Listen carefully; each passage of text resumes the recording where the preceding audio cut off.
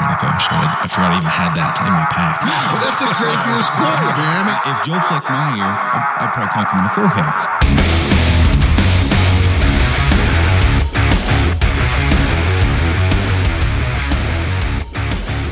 Welcome to GafaroCast, everyone. I am solo today because Frank has jury duty. I'm not sure how he got hooked up with that, but we'll see if he has to testify against anybody. Either way, I'm on the mic with my good friend Greg Poole from Bow Junkie. Greg, what's going on? Oh, not a lot, man. Just got back from yet another event. We got I got to leave, I think, next Wednesday or Thursday for IBO Worlds in Seven Springs, Pennsylvania. And then that's a wrap for the Bow Junkie and for the year. And then I just get to decide. I didn't draw my moose tag in Alaska, which was extremely disappointing. Because obviously last year with the Bona, it wasn't even really, they wouldn't allow us to go up there. And so I was up there, I think 3 years ago. Pretty sure that was about 3 years ago. Didn't get one and was fully expecting to get the tag this year. So I went all in on it and didn't get it. So I'll probably just do some whitetail hunting and all that kind of stuff. But other than that, man, just been killing it this year. There's just so many things happening in our space that it's got to keep your head on a swivel these days. Yeah, no, that's a fact. Well, I would take you on a backpack hunt, but I have a feeling that there would be no more Bow Junkie or Greg Poole if you try to do a 14-day backpack hunt. You got too much square footage and you need too much food. Yeah, I'm pretty sure the answer to that would be go F yourself. And I think I established that long ago. And look, just for anyone listening, first of all, I don't pretend to be something I'm not. And what I'm not is Aaron Snyder. Just put it that way. Like, that's just the facts. I know there's a lot of people out there that think they are, and I just know I'm not. So I don't even fake the funk. It's not that I wouldn't enjoy hanging out with Aaron and all that. I totally would. But the shit you do is just out of my league. So I'm good with it. I'd be talking a lot of shit too. But on that note, what we're going to cover today, we did a podcast on Bow Junkie. Greg and I did. And so I definitely go listen to part one of that. And Greg, why don't you go over what we talked about and what we're going to cover again today on the first one, and then obviously part two. Yeah, so basically something that had been on my mind for quite a while, a couple years actually, was not only the differences, but the growth index between lifestyle events, your tax, your local here in Arizona, your hunt to hikes, your bow fests, your events where people go pay tournament level entry fees, $140, $150, but they don't keep score. There's a great tournament village. There's lots of extracurricular activities. You're shooting incredibly difficult shots for fun. It's basically for fun. All of it's for fun versus the competitive side where, depending on your level, the fun has changed over the years. And so both of, the ASAs, NFAAs, IBOs, attendance is good.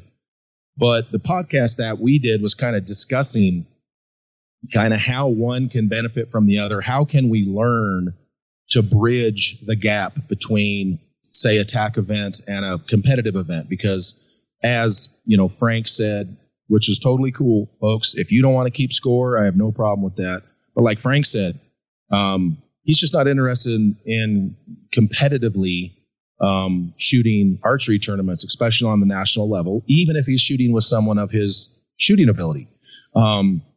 And let's just be honest, Aaron, there's way more people like Frank than there are people like you and me that want to keep score no matter what we're doing, whether it's throwing a piece of trash in the can or doesn't matter. We're always going to be betting. We're always going to be competing no matter what. Well, after that first podcast, I went to a TAC event in Colorado after you and I did the podcast on yours. And so I obviously asked a lot of questions and got a lot of feedback, and obviously Frank, I would say, is kind of the standard hardcore hunter, not a tournament archer. And Frank looked at me after we got off the podcast and he was like, Aaron, I've seen you with a tournament bow in your hand. Why would I enter the ring with Justin Gaethje? Why would I go try to swim against whoever, Mark, whatever his name was? Michael Phelps. Yeah, Michael Phelps. Why would I do anything like that knowing I'm going to lose in comparison to saying, hey, do you guys want to go swimming at the lake? Right. And have a barbecue. Everybody wants to go swimming at the lake and have a barbecue and look at chicks in bikinis and you dudes run around with their shirt off and have a good time and get drunk. That's tack. Okay. Right. And so it made great sense. And I actually talked to Sean DeGray while I was at TAC. And believe it or not, he approached ASA 5 years ago and they laughed him out of the room. They said TAC was bad for archery, where they would have no part of it. Little did they know that the smallest TAC shoot would have 1,800 people at it. The smallest. That's pretty crazy numbers. 1,800 at the small one. And how many people miss at an ASA, would you say? I am made of comments right now. How many? It's no surprise that that's the same organization that told Budweiser to kick rocks with $1 million title sponsorship many, many moons ago. But anyway, how many miss what? How many people miss a target at an ASA, would you say, in a 3-day weekend? I would probably say total for a 1,500 person event, 12.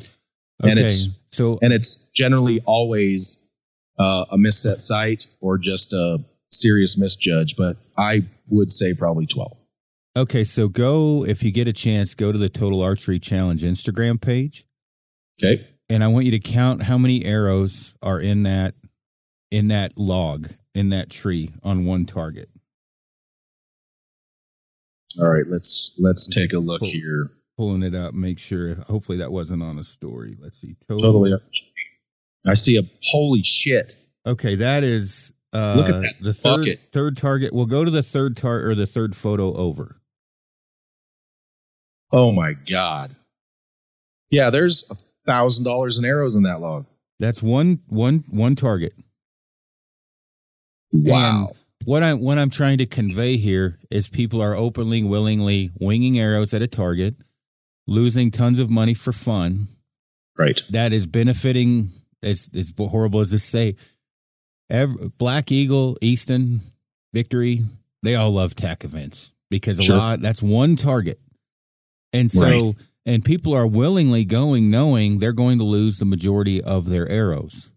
Right. And this doesn't, these are all just little tidbits, right? This is nothing, nothing weird about seeing an arrow in a tree. My point is you can't convince, like I would have a hell of a time making Frank go to an ASA, but we'll go lose a dozen arrows at a TAC event without blinking an eye. Why is that?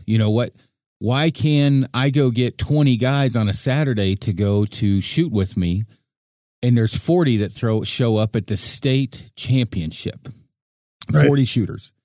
There's a lot of questions that arise with that. There's and honestly a lot of probably unanswered and opinions and everything else. At an ASA, I would say the average is 13 to 1,500.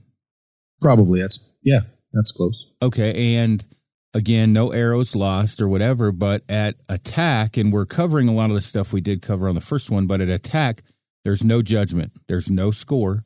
There's no leaderboard at the end where you're the sorry bastard with the cone of shame down at the bottom level. You just go and shoot with your buddies and have a dozen arrows, and then you get toted up to the top and then shoot your way down on a ski slope, losing. What's a dozen arrows cost now? Tax, title, and license average $200, $180.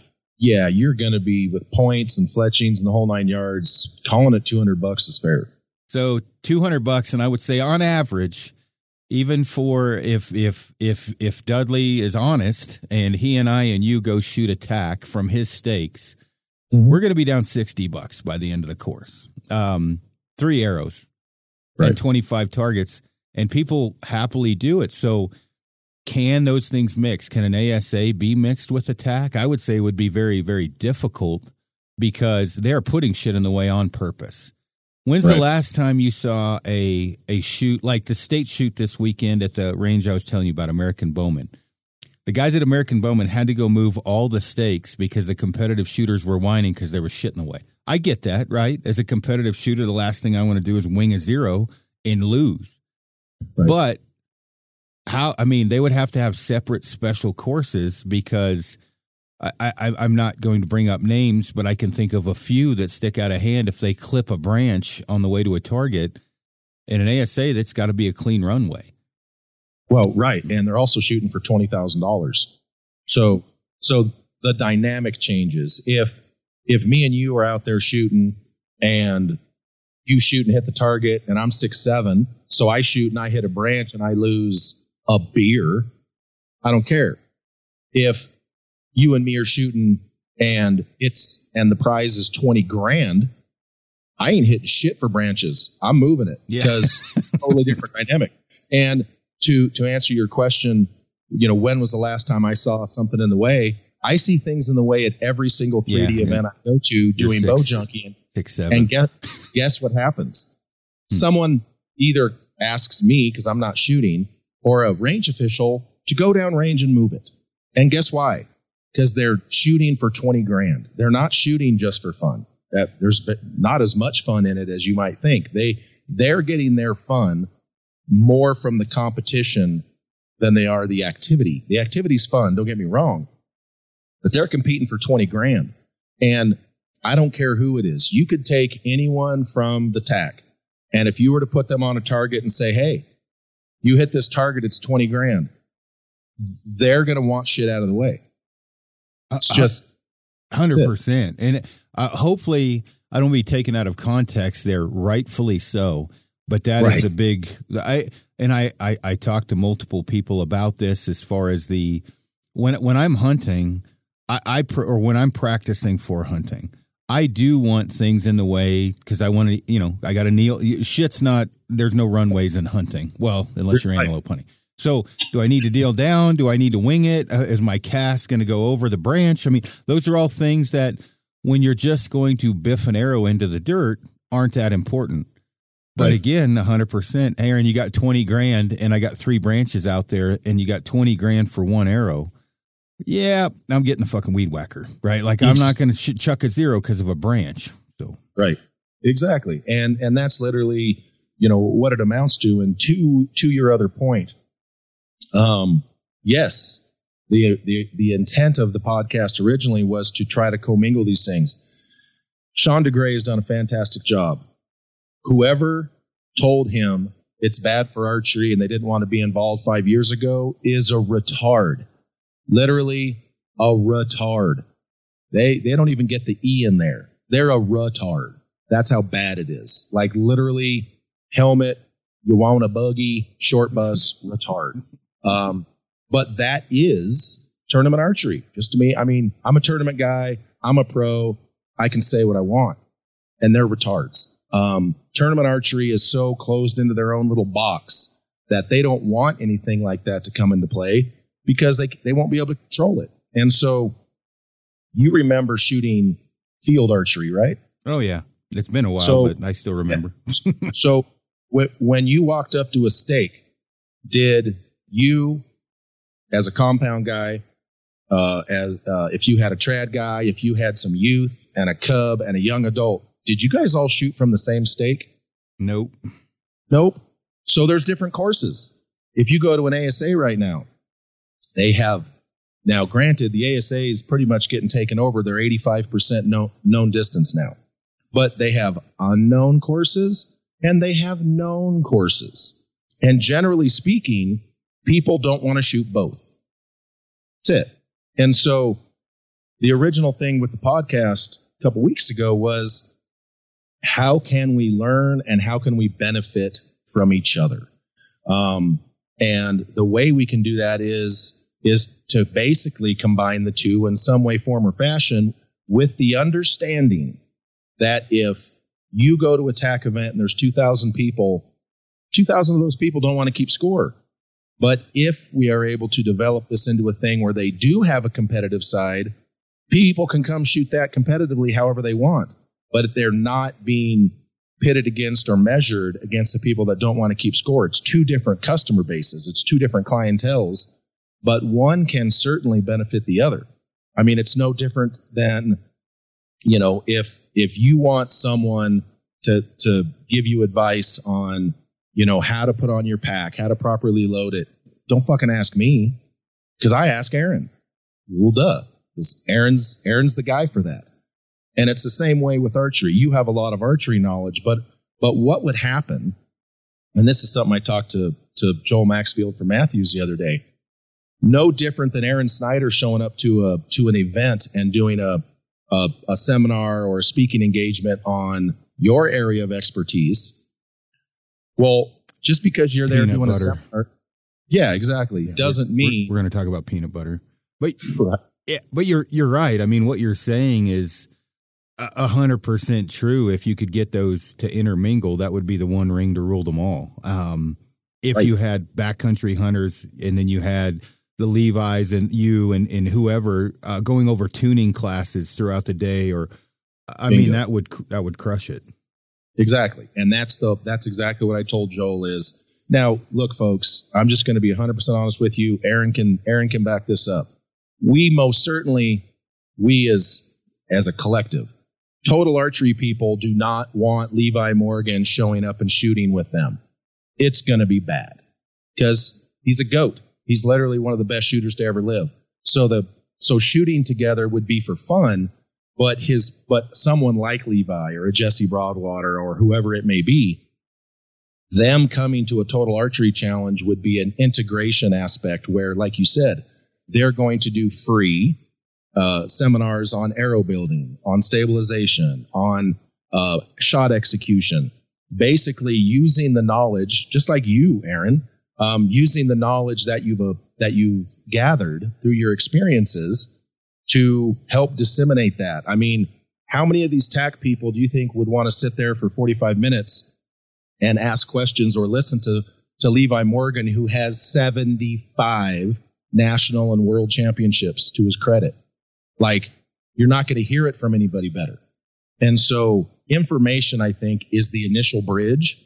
Obviously, we're not going to tell Sean DeGray, hey, you need to institute a competitive course into your total archery challenges effective now. No. What we would do is because I'm a nerd. I'm a bow nerd.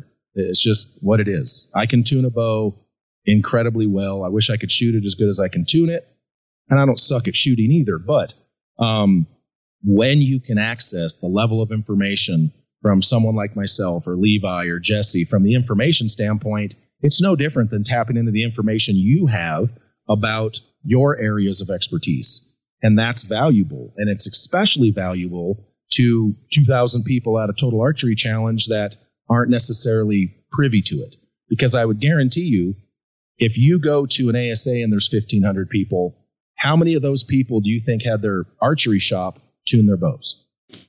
Yeah, a lot. Well, at an ASA, not a TAC. At an ASA, probably 10% at an ASA. Yeah, not at a TAC, it'd be 90. Exactly. That's what I'm saying. Yeah, that's exactly the point. If you go to a competitive event, most all those people are tuning their own bows.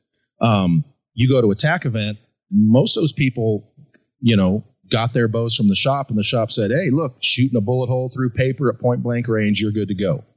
Well, you and me know that paper tear at point blank range is cool. Step back to 7 yards and see what it does. It's going to be totally different because 7 yards is where it tears the worst. Up close, you can get anything to do anything. But once you get back to about 7 yards, then you're going to really see where the rubber meets the road. And the paper tear, generally speaking, is not going to be the same.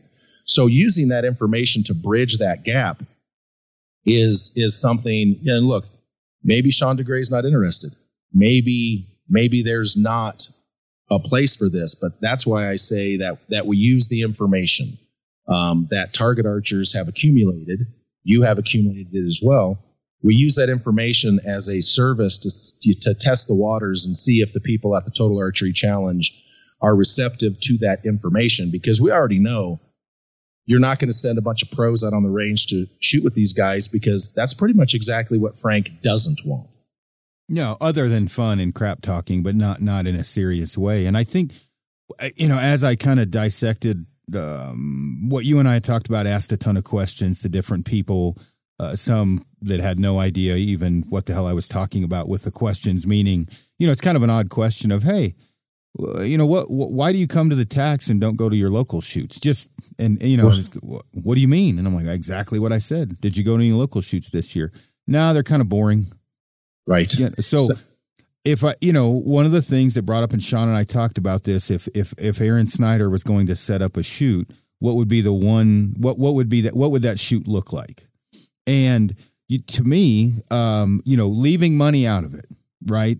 I'm agreeing with you 100%, saying if we wanted to do money or not money, I would stay out of that portion. I think what would be extremely important is if you shoot on Saturday, right? Or excuse me, if the shoot is Friday, Saturday, and Sunday, or Thursday, Friday, Saturday, and Sunday, what you're talking about, there would be a pro level tuning and how to set up a tournament bow 1 hour block by Danny and Levi. Mm-hmm. There would be a backcountry backpack hunting seminar or a how to set up a trad bow with me and Cody Greenwood, whatever. Yeah. Then there would be a how to fit a backpack portion. And obviously, I'm Kafaru, but there would be, it would be open to every, it would be us and Mystery Ranch and Stone. Everybody would be there to be looking at packs and learning.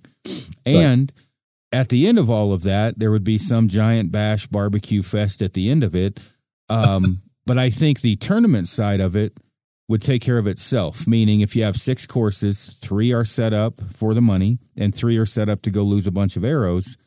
Right. But that, I would say, would draw 3,000 to 5,000 people and probably have 250 to 500 per seminar or class. Right. And when you go to the ATA or a local sportsman show, how many people go to those elk calling things? You see like 20 there. Or how to set up a bow. There's 25 people that go. Like you're not packing the house. But if you said, hey, we're going to have Levi Morgan, John Dudley, Chance, whatever, list it off. And then you're going to have the pipe hitting backpack hunters and you list those guys off. Hell, who knows how many people would come and not even shoot.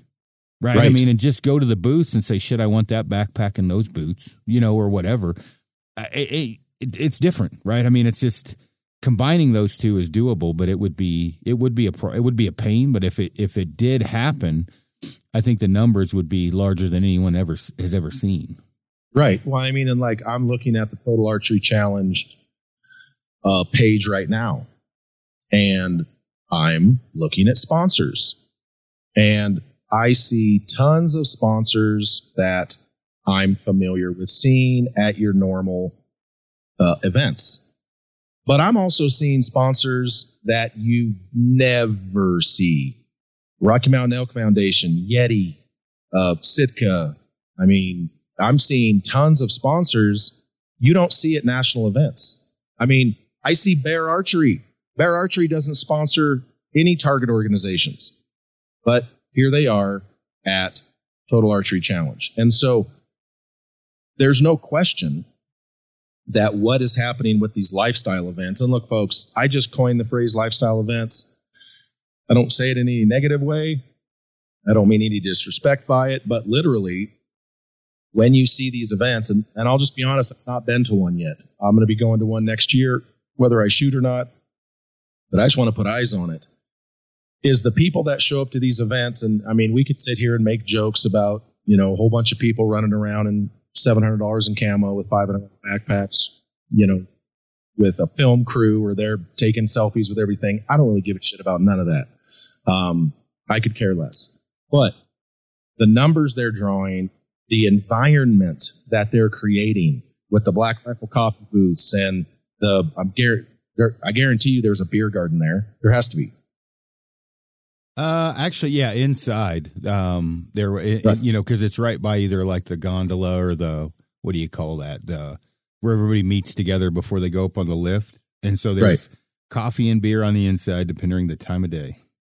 Right, well, exactly. And it's adults. While you're bringing that up, and again, I not shit talking, you're not going to get Jocko Willink, Evan Hafer, the Black Rifle Coffee crew, whatever other decorated Navy SEAL Special Forces dude to go to an ASA because they don't get any chance to talk shit, right? And they don't get to, it is a very dress right dress. there's a lot of rules of the road for a tournament where up there they haul ass to the top and take the ski lift and talk shit and fling arrows at 100 yards all the way down. Mm-hmm. That's going to get a crew of people that go to a attack event that will not go to an ASA or an IBO for good reason. Totally two different perspectives. Nothing wrong with either one. But if I said, hey, Greg, I'm going to grab and pick it, Jocko, Rogan, Cam, and whoever, let's go to an ASA.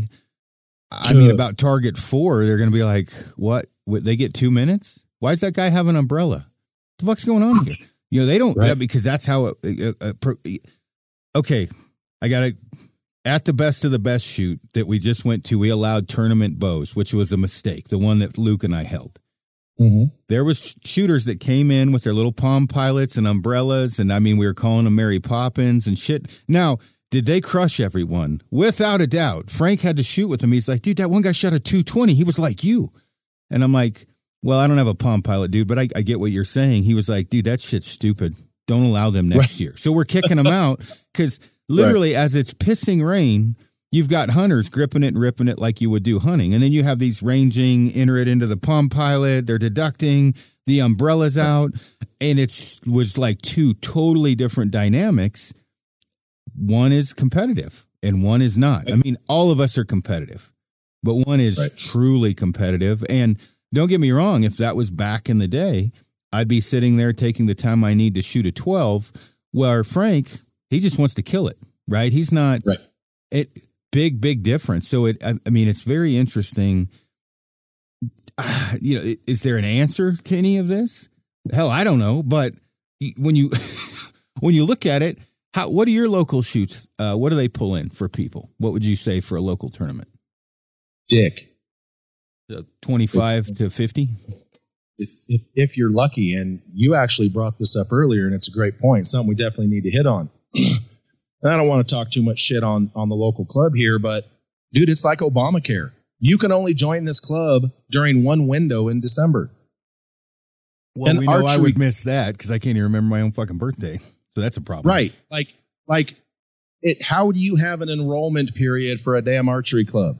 They have taken down the 48-inch backdrop, the carpet arrow last targets like Redding uses on the lower 14. They used to have those all around the course, actual field courses, and then they would just put 3D animals in front of them. They took down all those butts. So now you can't even go out there and put up field targets to shoot. Now it has literally turned into a good old boy beer drinking 3D only club that you can only join at one particular part of the year. That's how.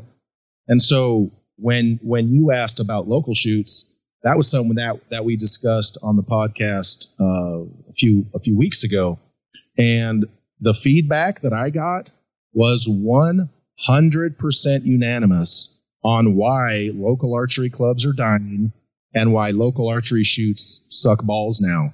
And the number one answer is mismanagement by the club. The people that are running these clubs, like I said on the podcast the first time, they're literally a bunch of HOA Karens.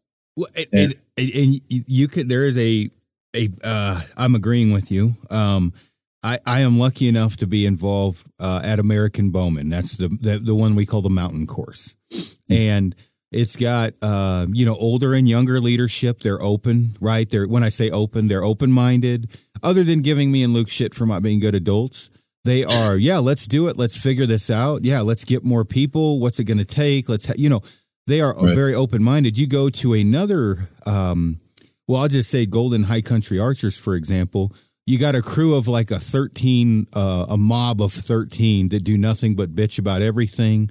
An old school crew. If they don't like someone that's bringing on an event, they complain or they'll, nothing. It's all, they have their own agenda right there. And the agenda is not to grow the club, right? It's to be a pain in the ass. Where at American Bowman, that agenda is to get people into archery, have fun, and grow the club, what it should be. Awesome. The HOA thing, that'll make me punch a fucking baby. It's like, hey, okay, I get it. We don't all get along, but I can bring you thousands of dollars in giveaway prizes, and I can get the numbers generated, whatever. So let's get our own personal shit out of this, and let's move forward and build the club up. Well, I mean, that's why I think probably when it all shakes out, American Bowman will, be one of the only clubs left in the largest club because they're forward thinking, and most are not.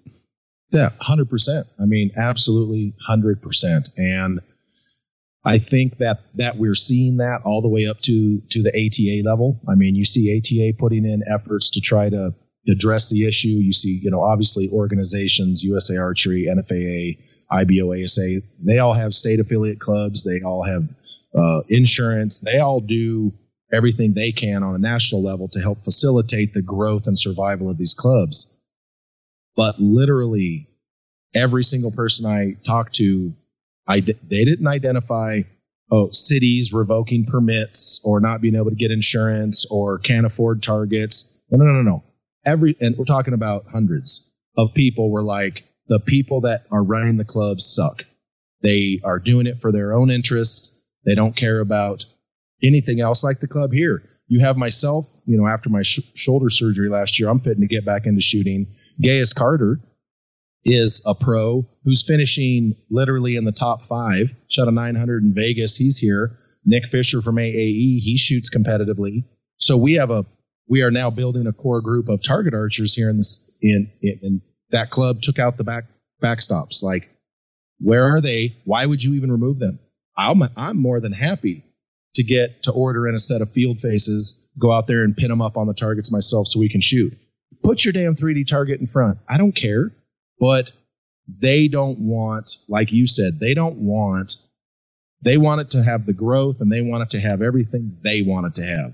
Freaking garbage cans overflowing with beer cans. And it's just like, that is not sustainable. And that is why we're losing so many of these local clubs. And that is the reason, because when you and I met, we went to club shoots that had 300 people regularly. I remember now.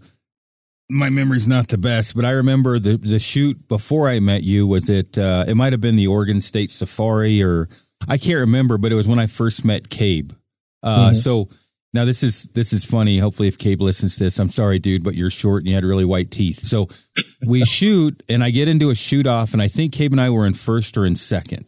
Now I had just come out of the woodwork, right? Just moved to Oregon, and I get in a shoot off with Cabe, and he's like 5'6", and his stabilizer's like 6'2". Remember, he had like a custom 41-inch doinker or some crazy bee stinger or whatever. Yeah, I made him a 40-inch bee stinger. I shot the same one.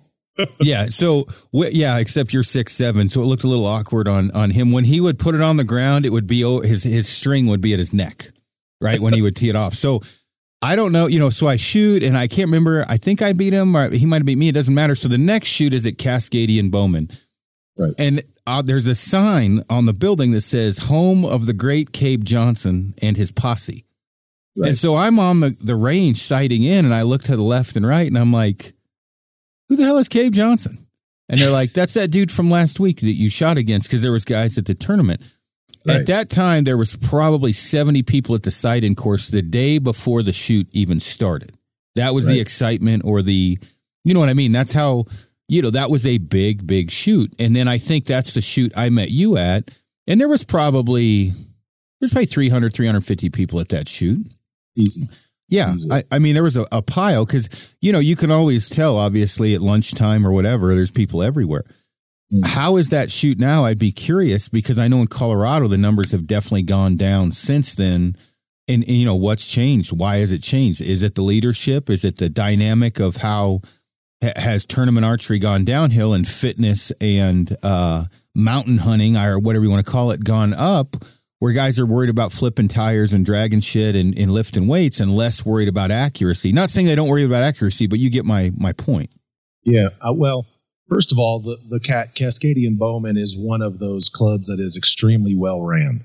It's right there in Eugene, Oregon, and so it is one of the clubs that's ran very well. Like Straight Arrow Bow Hunters in Redding, like Darrington. So there are clubs around the country that are extremely. Mechanicsburg, that club is pretty awesome, and so that shoot is still doing okay. I don't think that they get as many people as they did when we were there, for a couple reasons. I was shooting that shoot religiously up until I moved, but I just think now people don't want to travel as far. I mean, I used to jump we lived in Klamath Falls, and we would jump in our car and drive to Fresno to shoot. Didn't even care. We would literally drive anywhere, anytime. And when we came to Eugene, you would have people from Southern California, middle of California, Northern Washington, Idaho. People didn't care back then about traveling to shoot. Not near as much as they do now. And back then, there wasn't the expectation of payment. And I think that has really affected things as well, is that in the tournament world, we kind of have this entitlement culture of, well, if I'm going to shoot, how much can I win? How much can I win? First of all, you ain't winning shit because you suck. So, the fact that you think there's $1,000 on the line, you ain't winning that. You ain't winning that. And so we have this culture. And so, is that ever going to be reversed? I don't know. But a lot of people nowadays are on the can I cover train. Okay, if it costs me this amount of fuel and this amount of hotel and food and entry fees, well, can I win enough to cover? I never said that to myself one single time my entire career. And I started shooting competitively in 2000. I never, not one time, went to an event and was like, all right, well, how much is it going to cost me to, and well, if I win, am I going to cover my expenses? Never, not once. Never. And that's the mentality that a lot of these folks have now. And you're not going to see that at a Total Archery Challenge. You're not going to see that at a Hike to Hunt here in Arizona up in Flagstaff. You're not going to see that at any of those, because those people are going there for 100% different reasons. But all of this takes place at, starts, both the good and the bad, start at that local level. And so when we have clubs that are not forward thinking, when we have clubs that are not reading the room, that starts to erode the people who are willing to come to competitive events and builds the people that want to go have fun only. Whereas we used to be able to do both. Yeah. No, you're right. I mean, it's interesting. I mean, because I hate to see, local clubs go downhill. But in some ways, I look at it now because I'm probably maybe a little bit more jaded or have seen behind the curtains. Some of the ones going downhill probably have earned that spot, and the ones going uphill have earned that one as well. Now, I'm not saying necessarily that it's been mismanaged, but it may be misrepresented. Meaning, if you've got the old school crowd that doesn't maybe it doesn't want to cater to the younger generation, or doesn't promote it on Instagram, doesn't get the word out there. Right. You got to evolve. I mean, that's, again, not to keep bringing up American Bowman. Bree, she runs that page. And so she's always uploading the range and the photo. She's involved. She's answering questions. She's doing what needs to be done, to where there's a lot of outdoor ranges that may have a page, but there is no intermingling, right? There's no traction. No engagement. Got to have engagement. Yeah. I mean, that's the whole thing to get people involved, is get them engaged. Well, right. If you're not engaged, I mean, that's one of the things we talked about with TAC. When's the last time, and I've had Danny McCarthy on the podcast since you and I had yours. When's the last time Levi or Danny turned on the phone on Target 3 and broke down what bow he's shooting and how far the distance was? And it's their job. They don't have time for that shit. I'm not saying they wouldn't, but if I was shooting for 20 grand, I wouldn't be stopping each target. You go to attack, it promotes itself. There's constant engagement, because honestly, if we were hiking to a target and you were sweating your balls off, I'm turning my camera on and going, oh, here's Greg dragging ass. And then when I miss a target, you're going to film me like, Aaron just missed. That's engagement. And people can, the dude dragging ass is going to relate to you. The dude missing is going to relate to me missing. You don't get that as much on an ASA. I'm not saying any negative. That is just how it is. Well, it's totally how it is. And you actually mentioned that earlier when you're talking about, first of all, I would love to be shooting any event, especially attack, with Rogan, Jacko, and Cam. That would be some of the funnest shit ever. But I'm out there with these guys when they're shooting, regardless of what organization it is. I've been in the top peer groups doing Bow Junkie now since 2016, ASAs, IBOs, NFAAs. And I'm sorry if you have never been watching a pro sport, whether it's football, basketball, baseball, whatever it may be, and you felt when it comes down to it, whether it's a 3-2 count, bottom of the ninth, that tension. When you are a fan and you have that tension and you're at home, like imagine what the athletes are going through. Same thing. I have been there with these guys. And even when I'm doing Bow Junkie, I am very, very respectful and understanding because I'm an archer too. And so I have to be very, very understanding of their thing. And the vast majority of them, they don't want to talk to anybody in between arrows, especially if they're in the hunt. They want to stay focused. Now, you have guys like Levi and Jesse and a few people who will have brief interactions with me. But I'm not sitting there doing a fucking equipment breakdown with Levi Morgan when he's one up at an IBO with 4 targets to go. That shit's just not happening. The best I can do is basically put the mic as far into my mouth as I can and try to golf talk if I'm doing a live feed to explain what's happening. But it's simply a different dynamic. 100%. You can cut the tension with a knife. If Levi Morgan gets up there and shoots an 8 low or high, you literally can hear leaves falling from trees and hitting the ground. No one says it. You go to attack, my camera is in your face talking shit, saying, hey, do you want a shovel to dig that arrow out of it? You know what? It's a totally different. I mean, honestly, my camera would have been in your face before you made the shot, but certainly after. Right. Well, what would be the anarchy if Levi did that and I grabbed my phone and got up close? He'd probably grab my phone, throw it in the woods, and walk off the course. And I'm like, so Levi, how was it to shoot a 0 or a 5? How is it to shoot with both hands around your throat? Right. You can't do that on an ASA. No, not at all. And so that's kind of my whole thing is, starting these conversations is, okay, I see what the TAC is doing. And, I talked to Joel the other day, and he actually flew directly from Bowfest to the TAC event to drive the trailer back. So he got there, and you'll understand this. You've been to enough of them. Some of the other people can't or won't unless they have been in the situation. When you're at a trade show or you're at a booth situation, as soon as you hear a roll of duct tape go, everybody starts to break down their booths. It only takes one. Like literally, whether it's Vegas, ATA, IBOs, ASAs, it doesn't really matter. If you're in a booth situation and it's Sunday afternoon and things are winding down, the first time someone hears duct tape or Velcro, all hell breaks loose and everyone starts to break down. Joel said he got to the TAC event on Sunday afternoon at 2 p.m. and it was packed.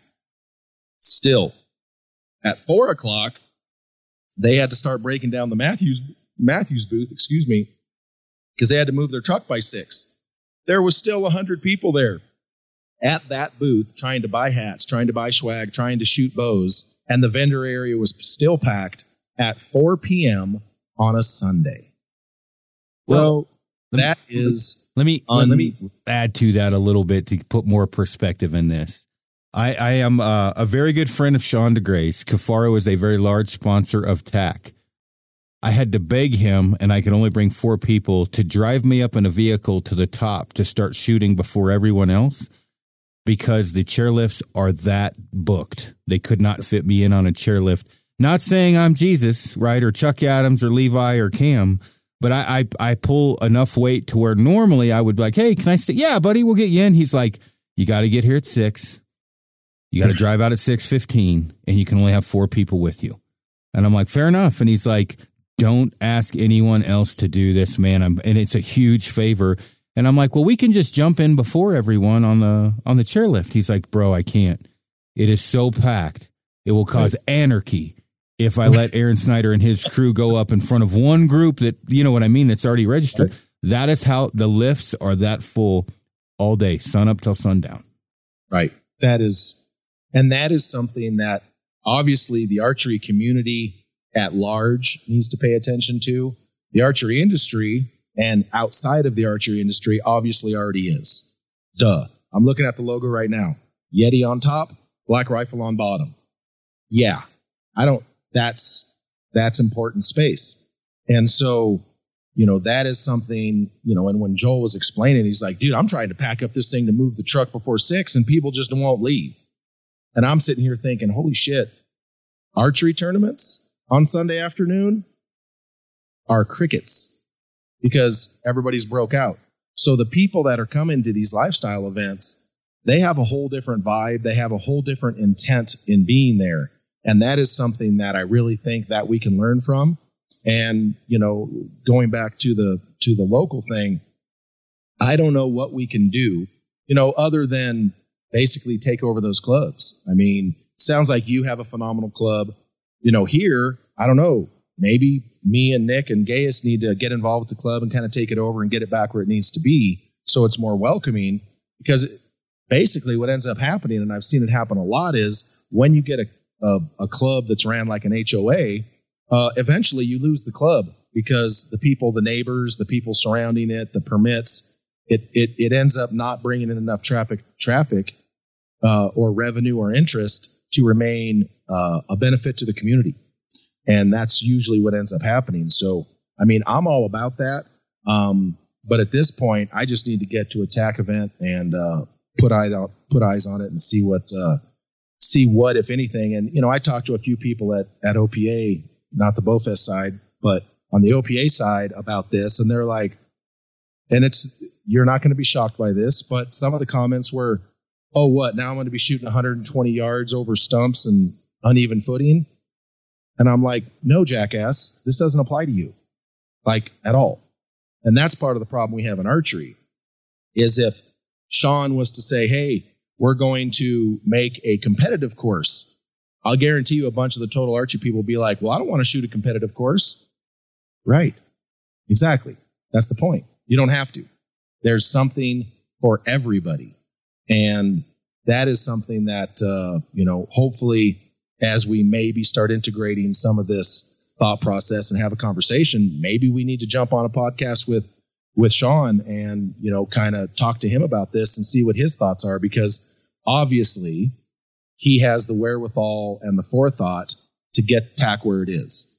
So he's open-minded enough that you could talk with him and say, hey, here's kind of what we're seeing on this side. Is it going to bring him more sponsorships? I don't know if he needs more. Is it going to bring more interest to his events? It would bring different kind of interest to his events. And that's really the bottom line. No, I agree. And it'll be interesting. And it may be we do a part 3 of this with you, me, and Sean. Yeah, that's exactly what I'm saying, is get him on and the three of us can have the conversation. And really it's just about presentation. You know as well as I do the old saying that you can attract more bees with honey than vinegar. And it just seems like in our industry, everyone wants to throw vinegar around and wonder why there's no bees. And it's like, well, probably because your approach, maybe your attitude, maybe your lack of due diligence. Like when I call you or you call me about something, it's not like, you know, like when you called me about that you wanted to do a trad vane. You didn't call me and say, hey, let's make a vane for trad. And that's it. You literally said, hey, let's make a vane for traditional archery and here's what it needs to do and here's why. So you didn't just call and be like, blah, here. You literally did the due diligence to know, okay, here's what I want it to be able to do. Here's why it needs to be able to do this, et cetera, et cetera. And it absolutely changed the game on that side. My approach, Sean, would be similar to that. Like, hey, look, man, we're not trying to transform your TAC events into something they're not.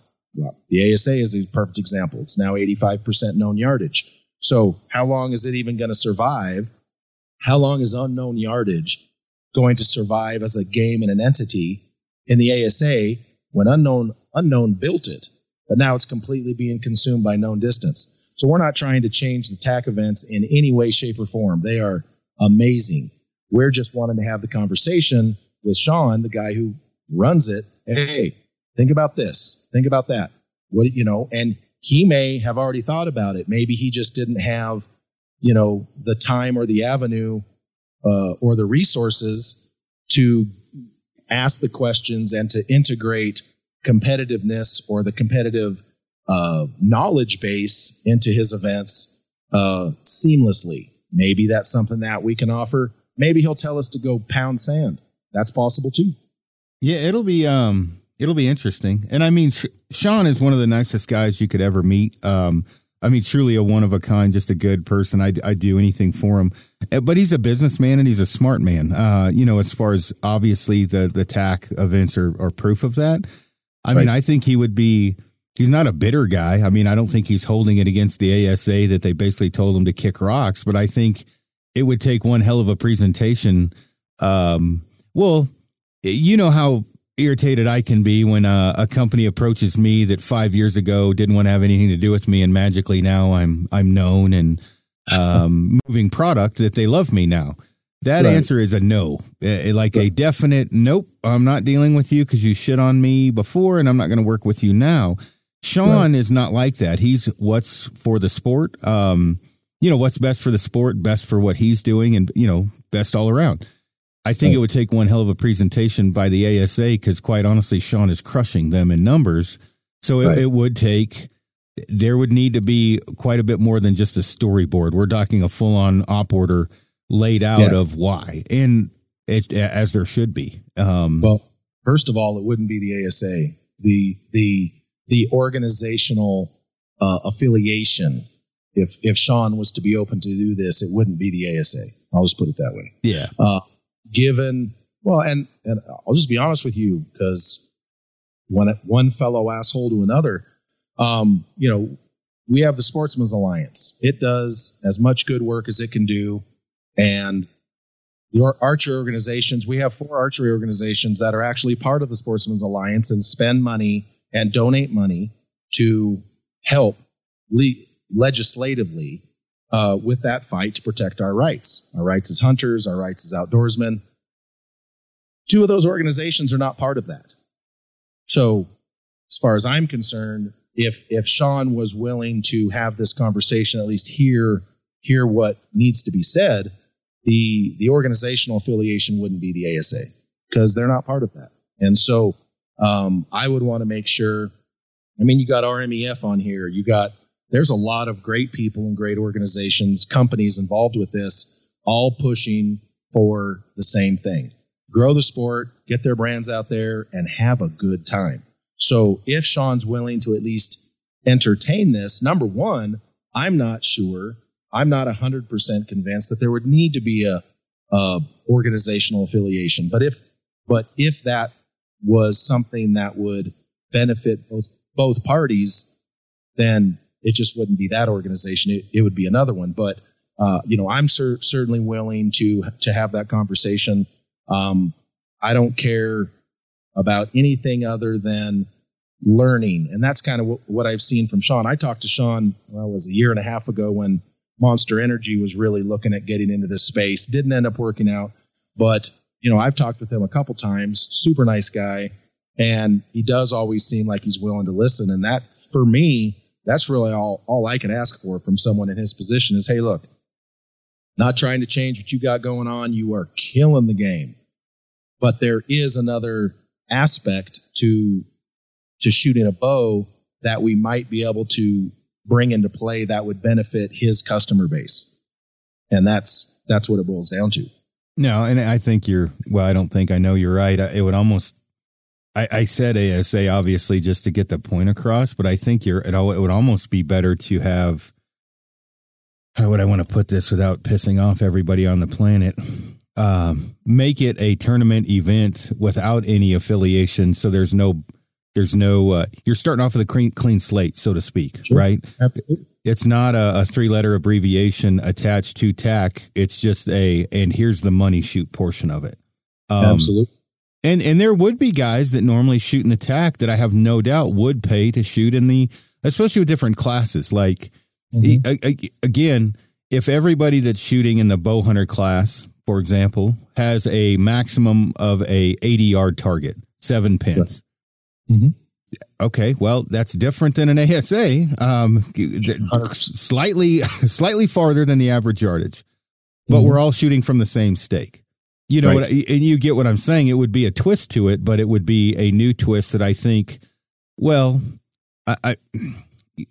to me, I would have zero issue if I had a compound bow and somebody said, hey, we're going to go shoot a tournament. There's a first place is, let's say for bow hunter class, a $3,500 payout.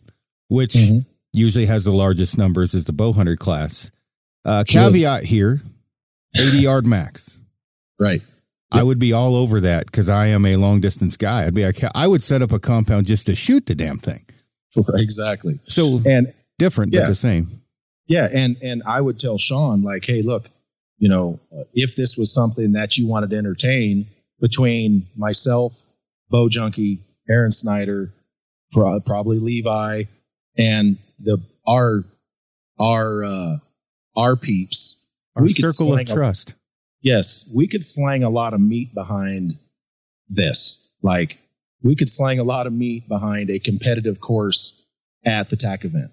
And it would be no different than it is now.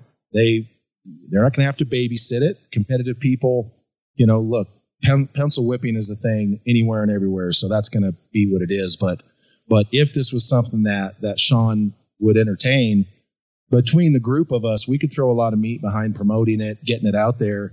And that's my whole point, is using our knowledge base to benefit the Total Archery Challenge current customer base, and then also allowing competitive archers to come to what is easily the most badass archery vibe and entire festival lifestyle event going in the whole world right now. It's TAC.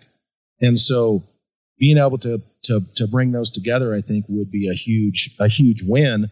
It's just a matter of, pitching it to Sean in a way that is, not invasive to what he already has going on, and is an easy fit. But like you said, he is a smart dude, and I think when properly presented, he will look at it, and that's all I can ask.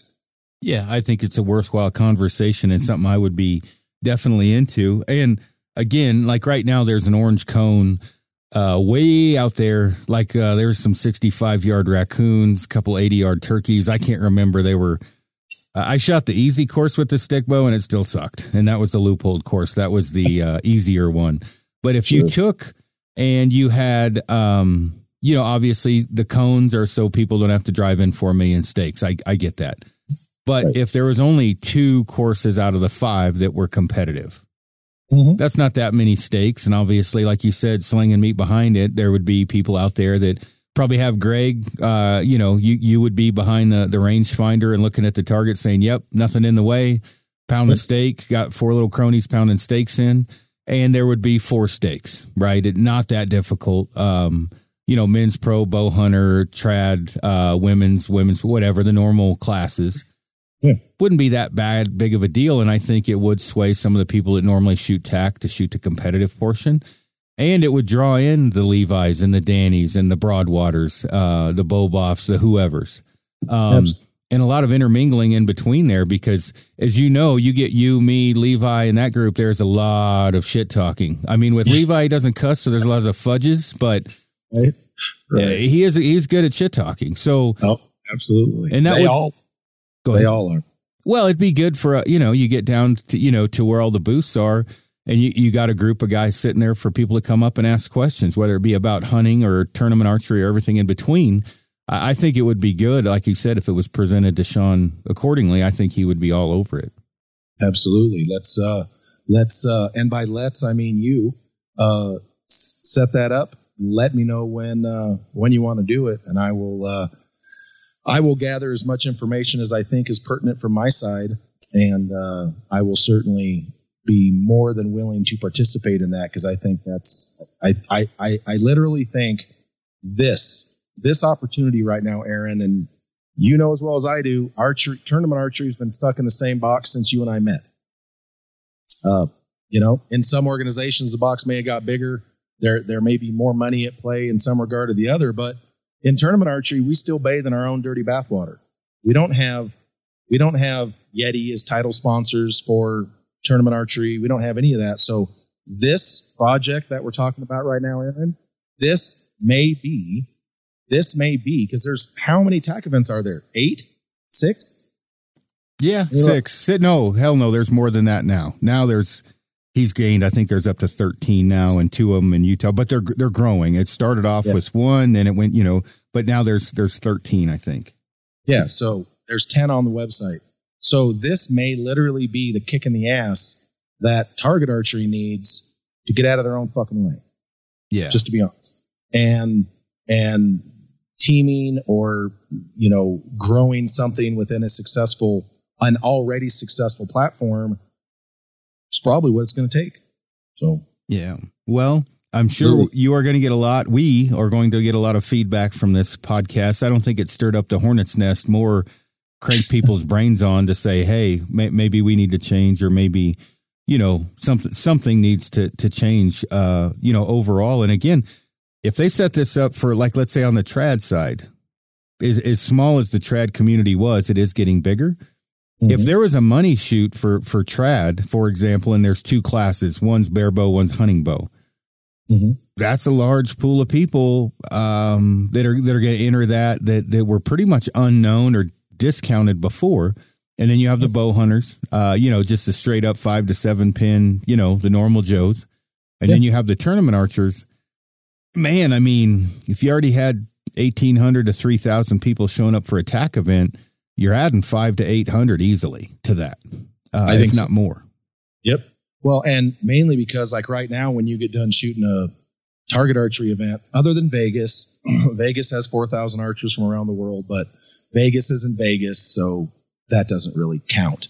But for most of your other events, when you're done shooting for the day, whether it takes you 1 hour or 3 hours, fuck else you going to do? Yeah, I mean, you're not going to water parks. You're not. I mean, what else are you doing? IBO Worlds next week, they'll have a beer garden at Seven Springs. It'll be great. But generally speaking, that's the thing about what Total Archery Challenge has done, is when you're done shooting, you're far from done for the day. There is a ton of stuff for you to go do. You can go harass John. You can go to the Black Rifle Coffee stuff. There's just a ton to do. And that is something that competitive archers, other than Vegas, are not accustomed to. That's something that they're not used to experiencing, and that's the goal. Yeah. Well, I will hook that up. I'll get you and Sean and myself and whoever else you tell me on a text. And luckily, Sean likes me enough to where that'll at least get us in the doorway to have the conversation. And let's say, like we talked, maybe it's only 3 of the 13 TACs. Oh, yeah. That's a good start. I mean, the ones that can handle the numbers is what I'm getting at. Not all of them can probably handle, but Sean will know what can handle it. Well, and let's be honest.